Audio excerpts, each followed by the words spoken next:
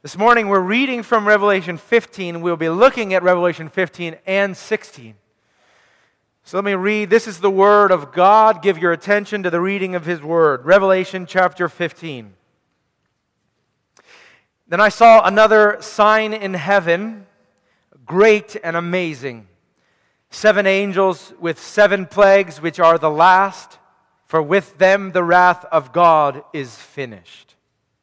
And I saw what appeared to be a sea of glass mingled with fire, and also those who had conquered the beast and its image, and the number of its name, standing beside the sea of glass with harps of God in their hands. And they sing the song of Moses, the servant of God, and the song of the Lamb, saying, Great and amazing are your deeds, O Lord God the Almighty. Just and true are your ways, O King of the nations. Who will not fear, O Lord, and glorify your name?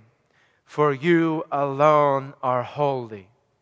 All nations will come and worship you, for your righteous acts have been revealed. After this I looked, and the sanctuary of the tent of witness in heaven was opened. And out of the sanctuary came the 7 angels with the 7 plagues, clothed in pure, bright linen, with golden sashes around their chests.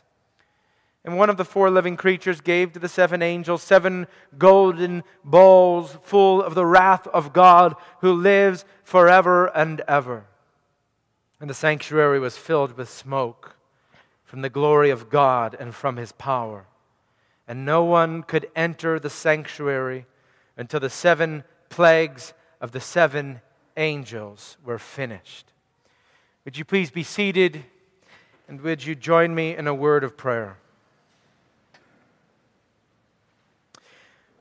Father in heaven, we ask this morning as we look at your word that your Spirit would be at work, giving to your people eyes to see and ears to hear what the Spirit says to the churches.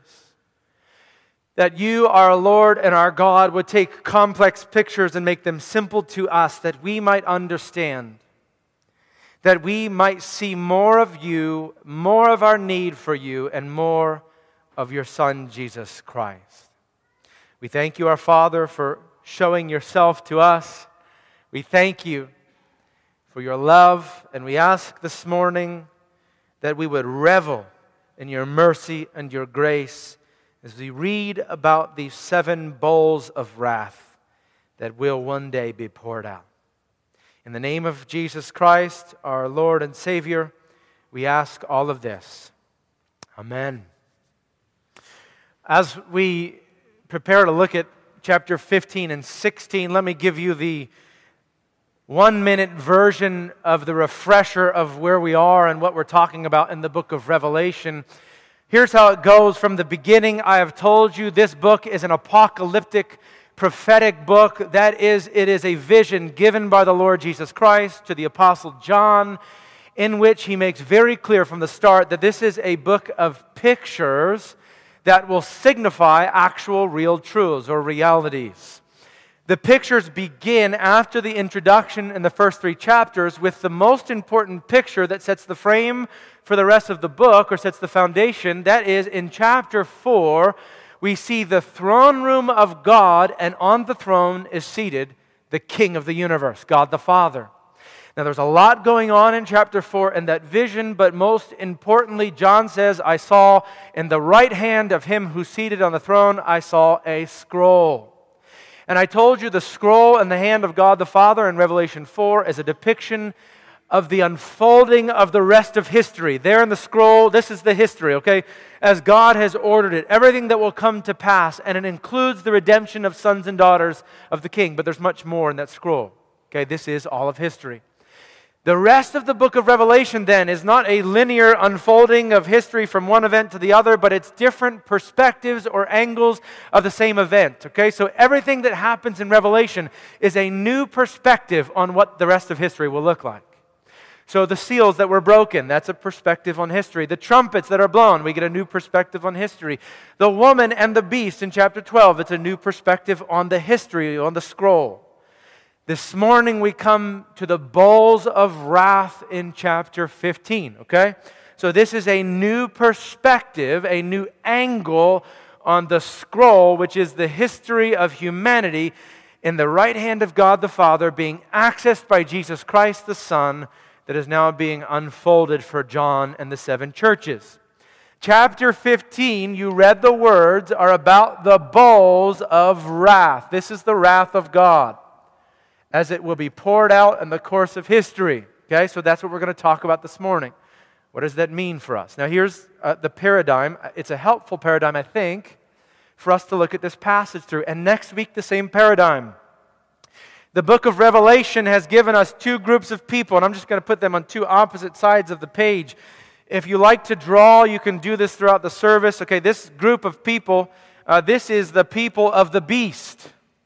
All right, we introduced them last week. We've talked about them through the entire book. Again, if your hands are busy and you want to draw, you can draw lots of stick figures over here. There are lots of people in the book of Revelation who have received the sign of the beast. You can keep going the whole service if you want, okay? The book of Revelation has described them in many different ways. They are described as Babylon the prostitute. They're described as the people of the earth. They're described as the armies of Satan in Revelation 13 and 14. Okay? Various different ways, but they've been depicted throughout this book. You remember the last chapter? They're the ones who receive the sign of the beast on their foreheads and on their hands. They are compared to the people of the Lamb. Okay, the people of the Lamb, we'll put them over here for now. The people of the Lamb. And again, if your hands are busy, you can draw all service long, a whole group of people over there, okay? They're the people of the Lamb. Revelation has described them as the 144,000, as the great multitude, as the bride of Christ, as the saints who sing the songs of God, who worship Him. They've been described in various different ways in the book of Revelation. The question we ask this morning is, as the wrath of God is revealed in Revelation 15 and 16, how does it affect these two groups of people? Okay? Now, let me give you a little insight into where we're going. Next week, we're going to look at chapters 17 and 18. In chapters 17 and 18, God says in both of those chapters, my people, He says, come out of Babylon. And so He says, He commands us with this movement away from them. Come out from among them. Have nothing to do with them. Okay? And we'll talk about what that looks like next week. This morning, I think as we read chapter 15 and 16, you'll see that there is one way in which God is commanding us to move towards them. All right? Part of the purpose of revealing God's wrath to His people is that we would see with a sense of urgency that we're to move towards those people, the people of the beast, with an important message. Okay, and we'll talk about that this morning. As I was getting ready for this sermon the last 2 weeks, I kept thinking of this story, an event that happened to me. I think it provides good imagery for understanding the two chapters this morning, and I'll share it with you just briefly. A handful of years ago, I was the director of the Southeast region of the Eastern Collegiate Volleyball Association. It sounds more prestigious than it is. Not really prestigious at all. I had to make sure that the men's college volleyball events that happened in Florida and Georgia and South Carolina and Alabama, that they happened efficiently and effectively. Okay, so I'd fly down there a few times a year, and I'd make sure that these volleyball events, that they ran up to par. Okay. One particular year, I got to know the men from the University of Florida, their men's volleyball team. And they're a good group of guys. And so we built this relationship, and we had many good conversations. And they were, not only were they good men, but they were really good at volleyball. And so I enjoyed my time with them. It was a great year.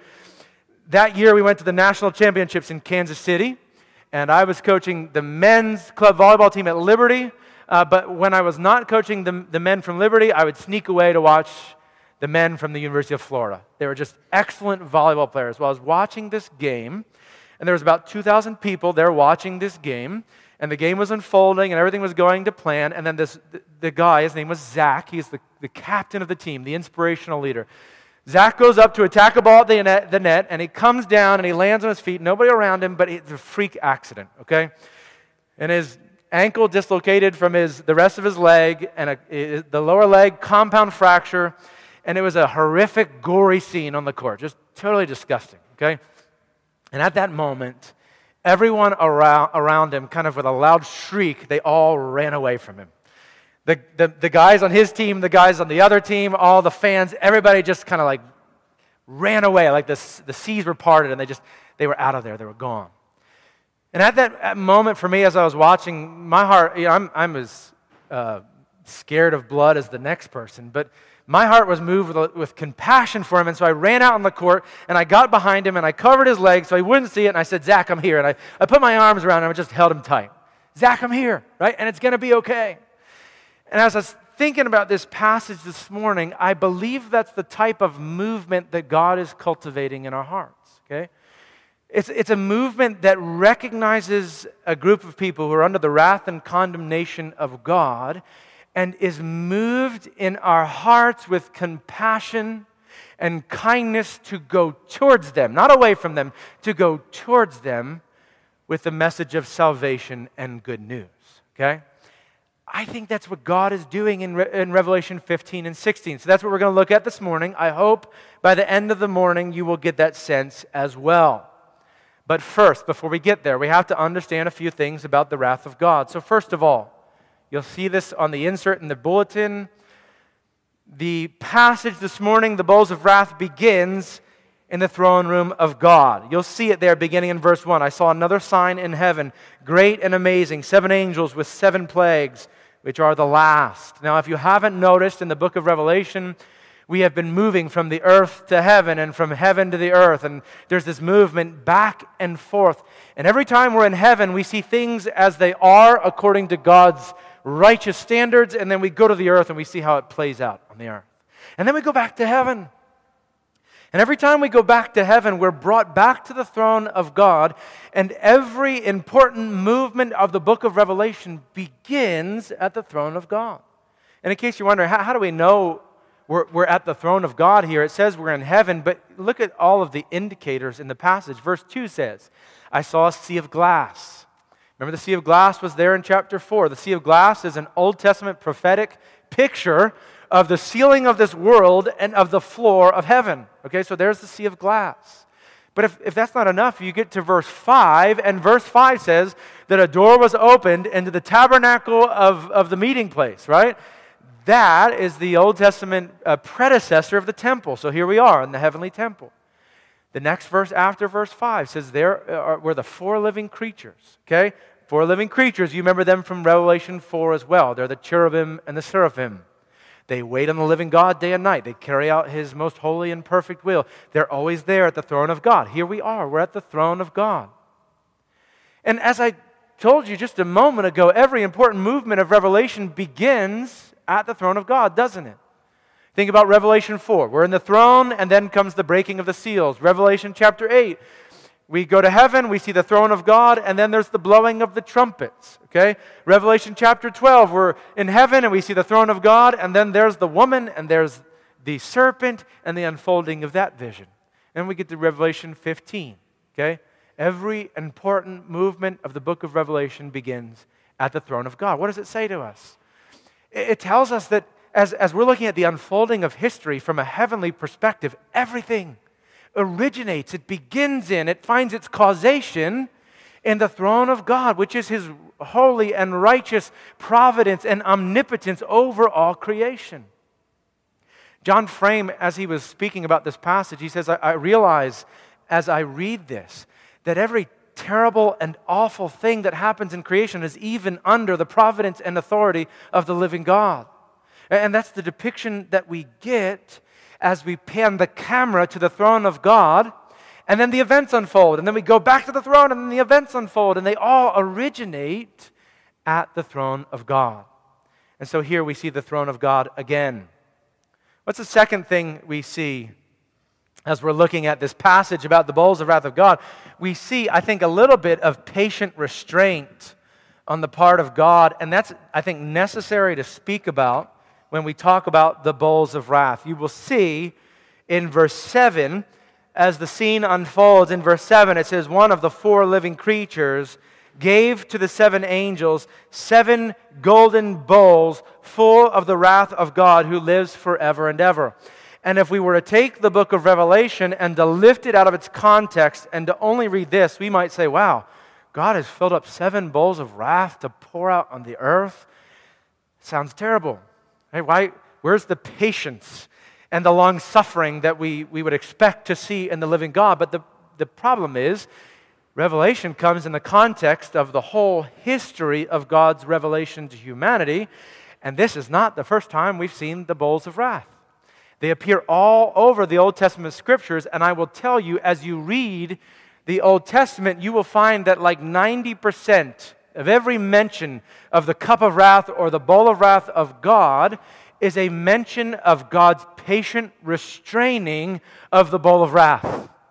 Think about these images. Genesis 16, I think, would probably be the first mention of what I believe is the bowl of wrath. Genesis 16, God goes and he finds Abraham and he says, Abraham, I'm going to make you a people and I'm going to make you a land. And Abraham's like, great, take me to that land. And God says, whoa, wait. It's going to be for like your future generations. Generations from now, I will give them the land of Canaan. And then in Genesis 16, God says, why? Why will he wait to give the land of Canaan to his people? He says, I will wait until the iniquity of the Amorites has been filled up. Okay? I will wait until the iniquity of the Amorites has been filled up. The image is that God is waiting patiently as their iniquity is filling this cup of wrath, and one day it'll be filled up. 400 years after that. 400 years after that, God would give Abraham's descendants the land, and they would enter into Canaan and enact God's judgment on the people of Canaan. Okay? A portrait of God's patient waiting. Jeremiah chapter 6, verse 11. God says in Jeremiah 6:11, I am patiently, with great suffering, holding back the cup of my wrath. Okay? Jeremiah 6:11. Patiently, with great suffering, holding back the cup of my wrath. Right? Here's the image. I thought, as I was getting ready for the sermon, I wrote on the top of my notes, I said, go find a cup or a chalice as a visual illustration. And I think, oh, we're having a baptism. Here it is, of course. Okay? Somebody this past week told me, okay, just be careful. If you're going to use the picture of the baptism bowl for the picture of God's wrath, you might want to make sure you don't offend the parents of the child who just been baptized. Okay? So here's the distinction. Same image, all right, but we're two different substance. This bowl this morning filled with water as a picture of the blood of Christ, okay, the cleansing blood of Christ. The picture in Scripture is of a cup or a bowl much like this, and the Old Testament imagery is that the cup is being filled up, but it's not yet full. So God says the iniquity of the Amorites is not yet full. So God says, I patiently wait with suffering, holding back the cup of my wrath. That's the Old Testament image, that the liquid is the wrath of God and it's being filled up, but he's holding it back with patient restraint. And so the Old Testament imagery is the language of potentiality, okay? The cup is being filled up, but it's not being poured out. It's not being poured out. God is restraining himself. He will not yet pour out that wrath, and he's waiting thousands of years to ultimately and perfectly pour out his wrath, okay? But the picture, we have to remember, when we find the bowls of wrath this morning in Revelation 15, it's not as if they just kind of appeared on the scene. The imagery is all over the Scriptures, and it is of a God who patiently waits. Now, just as a kind of allusion to the things we're going to talk about, what is he waiting on? The Bible makes clear that God is waiting on the filling up of his cup, and he's waiting on the people of the beast coming to fill up the people of the Lamb. So these people are being transferred from this kingdom to this kingdom, and he's waiting till this group of people is filled completely before he will pour out his wrath on all creation.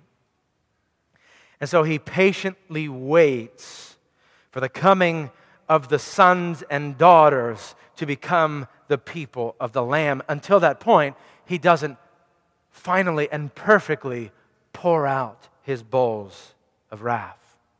The third thing that we see in this passage as we talk about the bowls of wrath is that this is a full or complete pouring out. It is a full or complete pouring out of the bowls of wrath. Now, we didn't read chapter 16, but if you have your Bibles and you can just peek ahead, look at the first few verses of chapter 16.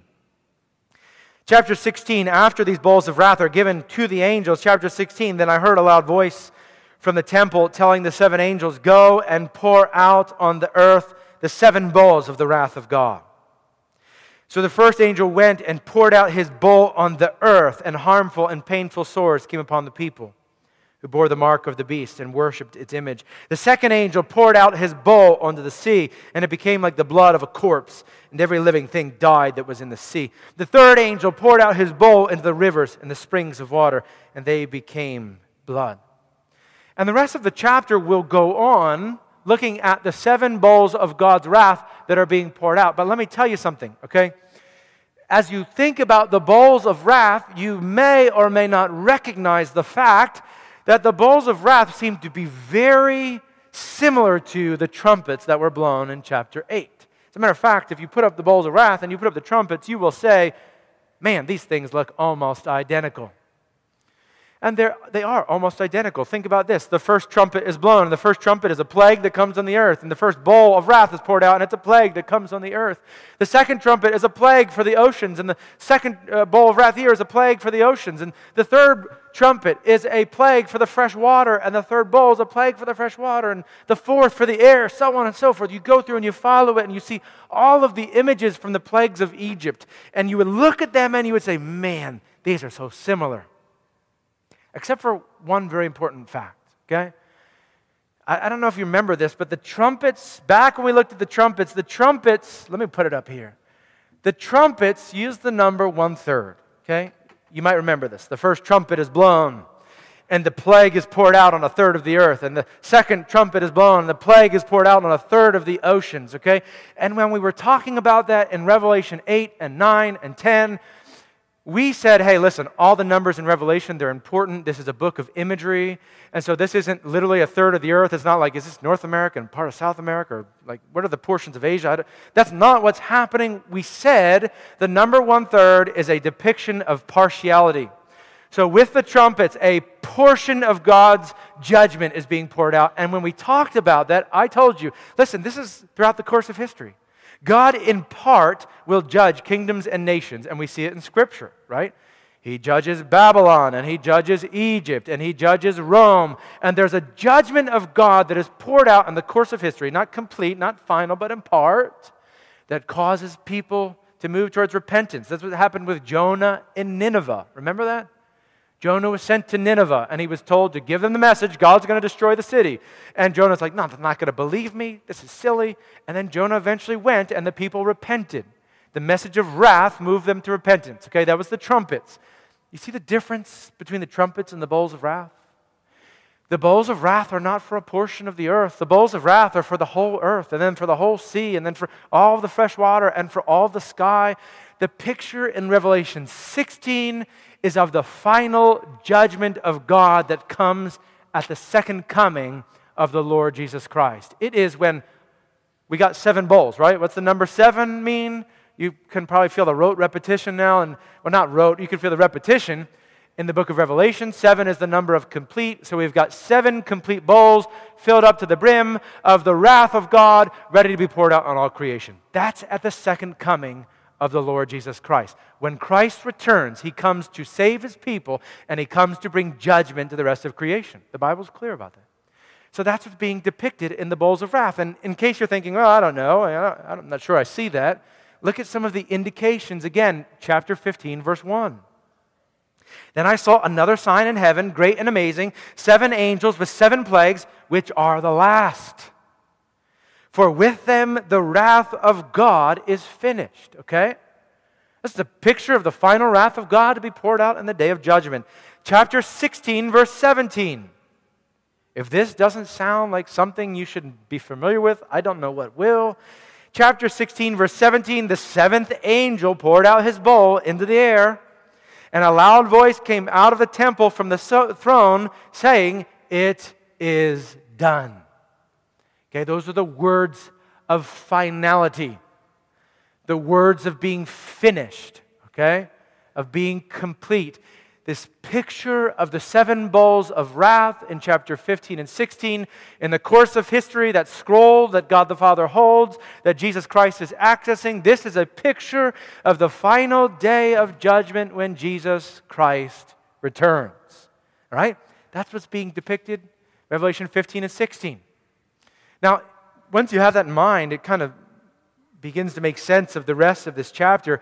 I find it interesting to think, if you think about the events that are happening in this chapter, and then you go back and you look at the song that they're singing in verse 3. Listen to this song. Great and amazing are your deeds, O Lord God the Almighty. Just and true are your ways, O King of the nations. Who will not fear, O Lord, and glorify your name? For you alone are holy. All nations will come and worship you, for your righteous acts have been revealed. You hear what they're worshiping God for? His amazing deeds, His just and true ways, His righteous acts that have been revealed. Taking the whole chapter in context, we realize that the saints in heaven are worshiping God as He pours out His wrath. Look how righteous and true are your ways. Way back at the breaking of the 5th seal, these people were saying, oh God, how long will you wait? How long will you delay? Now at this moment, though the pouring out of His wrath is awesome and fearful, they are saying, how just and true are you, O Lord God. For you do this in your holiness and your righteousness. And because of it, many nations will come to you. They have come to you. The revelation of the wrath of God is designed to move people towards Him. Okay, think about this for a second. We just read that God will pour out His wrath on all of creation at the end of time. He will pour it out completely and perfectly. If all He wanted to do was just enact His wrath on a group of people and that was it, then there'd be no warning, right? God would say, hey, I'm not going to tell them what I'm about to do. I'm God. When their iniquity is filled up or when my patience has been tested to the limit, I'm just going to pour out my wrath. There will be no warning. There will be no preparation for it. I'm just going to judge them because you know what? Whether we know about it or not, we deserve that judgment. But the revelation of the coming wrath of God is designed to be delivered to a people so they might see what the Lord God is about to do and that they might turn in repentance. Do you realize the book of Revelation, there is more occurrences of the word repentance in Revelation than any other book of the Bible except for the Gospel of Luke. Okay? Gospel of Luke, all about repentance, and then the book of Revelation. Twice it's mentioned in chapter 16. Repentance, repentance. The revelation of God's wrath is to produce repentance. And the design then of the revealing of God's wrath is that we might go towards this people with the message of good news, which is what we see in this final point here. This cup of wrath consumed by Christ. And this is the message of good news. Honestly, this is all that we need to know if we're to move towards this group of people with a message of hope and salvation. Okay? And here's what I want you to know. Here's really the most important point as we look at chapter 15 and 16. I'm not sure if you're aware of it, but Jesus Christ also spoke about the cup of wrath. He actually spoke about it more than I was even aware. I went to look and was surprised by how many times Christ speaks about the cup of wrath. Think about this. Just in the last week leading up to Christ's death, think about all of the occurrences, okay? As they enter into Jerusalem, He's speaking about the suffering that He's about to endure, and then He speaks about His throne, and His disciples say, Jesus, where you go, we will go. Right? And we're going to go with you, and we're going to reign on our thrones with you, Jesus. Here we go. And what did Jesus say to them? He said, can you drink the cup that I'm about to drink? Okay? Can you undertake the baptism that I'm about to undertake? He was speaking about the cup of wrath. Can you endure the consuming of the cup of wrath of God? Can you do that? The answer is no, of course not. You fast forward. You go forward 2 days. All right? Jesus in the Garden of Gethsemane as He's preparing to be crucified. You remember what He said? He's there and He wants His disciples to pray with Him and they're not praying and He's there suffering, anticipating what's about to happen. And what does He say to God as He's praying? He says, God my Father, take this cup from me, but not my will but yours be done. What cup is He talking about? He's talking about the cup of wrath. filling up of the wrath of God. Take this cup from me. You hear what he's saying? He's saying, God, I know that I'm here to redeem a people. But if it is possible to redeem a people and not to drink the cup of your wrath, please let me do that. But not my will, but yours be done. If it is possible. They go from the Garden of Gethsemane. Jesus is betrayed. Peter pulls out his sword and he cuts off the soldier's ear. And Jesus says, whoa, Peter. This is not how my kingdom comes. And then what does he say to Peter? For I must drink the cup of my Father. Okay? For I must drink the cup of my Father. Christ is betrayed, tortured, crucified. He's on the cross. Father, my Father, why have you betrayed me? And then what does he say? He says, it is finished. Right? What is finished?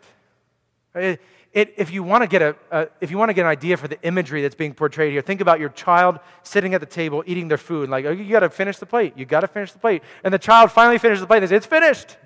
I ate it all. It's all gone. That's what Jesus speaks about on the cross. Okay? Not necessarily the crucifixion at the hands of human beings. Okay, not necessarily his suffering. He is saying, it is finished. The cup of the wrath of God has been poured out completely, and I've consumed it to the bottom. It is all gone. For the people of God, that cup has been consumed. Do you realize that's what Jesus Christ is speaking about? Now think about this, okay? All of the time, we misunderstand the crucifixion and then we undervalue exactly what Christ did at the cross. We think, how terrible. How terrible that he was betrayed by human beings. How terrible to have nails through his hands, a spear through his side, and a crown of thorns on his head. Yes, and that was terrible. But it pales in comparison to exactly what was going on the cross. Okay? Because the suffering of Christ Jesus at the cross was the suffering of the plagues that we just read. Right? Well, we didn't even read it. Chapter 16 reveals it to us, okay? They got boils on their skin, and their skin melted away, and the scorching heat of the sun burned them up, and the water became blood, and the people all died because of it, and the wrath and condemnation of God was poured out upon them, and no one could bear it. For it was a weight so great that it destroyed every ounce of life in creation. That's the depiction in Revelation chapter 16. That's what Christ Jesus suffered on the cross. And so the beautiful message of the gospel is this. We're being sent to a people. Yeah, next week we're going to talk about what it means to come out of them. But for now, we're being sent to a people with a very simple message. You are under the condemnation and wrath of God as we once were. And the condemnation and the wrath of God will one day be poured out completely, and you cannot bear it. And you cannot stand under the righteous demands of the law or of a holy God, for you have sinned and rebelled against him. But there is good news, right? There is good news. God sent his only Son, and he came into the world, and he didn't simply submit himself to other people. He submitted himself to the Father whose cup had been filled out, and he said, Father, I will take the cup, and I will drink it to the bottom. I will empty it. I will make sure there's not a drop left for the people who have come by faith to receive the sign of God the Father, who have been identified by him, who sing his song day and night, who have been joined by faith in union with Christ Jesus, and now have been saved, not by any works of their own, but because Christ Jesus has done it all. And he took the wrath of God the Father, satisfied the demands of the law, paid the price for sin, and then gifted to us his righteousness. That's the message. So, very simple question. Are we moving towards the world with urgency with that message? Are we running towards them? When everybody's running away from them, are we running towards them to say, wrath and condemnation is coming, but Christ has died to take the wrath of God? It's an important question. Let's pray. Father in heaven, we come before you this morning, And we thank you for your Son, Christ Jesus. We thank you that He was faithful. There's so much we don't understand about the incarnation and His life, and especially His crucifixion. We don't understand the weight of the wrath of a holy and righteous God that has been reserved for a plethora, a whole multitude of people. We don't understand the weight of that being poured out on one person. Our Lord Jesus Christ. We don't understand the price that has been paid. How could we understand it? But I thank you, God, our Father, that you show us something of it this morning in these bowls of wrath. How terrible and awesome and fearful are they. And so, our Lord and our God, we thank you that you have saved us, your people. And I ask, dear Father, that by your Spirit, you would make us able and willing to run towards the people of this world and proclaim the good news. For in the face of bad news, it is so beautiful and so good. Help us, Lord God, to have a heart for the lost and a heart for the world, because you, our Father, you have a heart. That as you wait patiently, holding back your wrath, which is just and true and right, as you wait patiently for the filling up of sons and daughters, that you have tasked us, your people, to go and proclaim this good news. Make us able and willing. Give us the words to say. Move our hearts for the people of this world, for our neighbors, for our community, for our co-workers, for people both near and far, who, Lord, were created in your image, affected by the fall, under the condemnation of you, God the Father, and now desperately need to hear this message. We love you. We thank you for your Son, Jesus Christ, and it's in His name we ask all of this. Amen.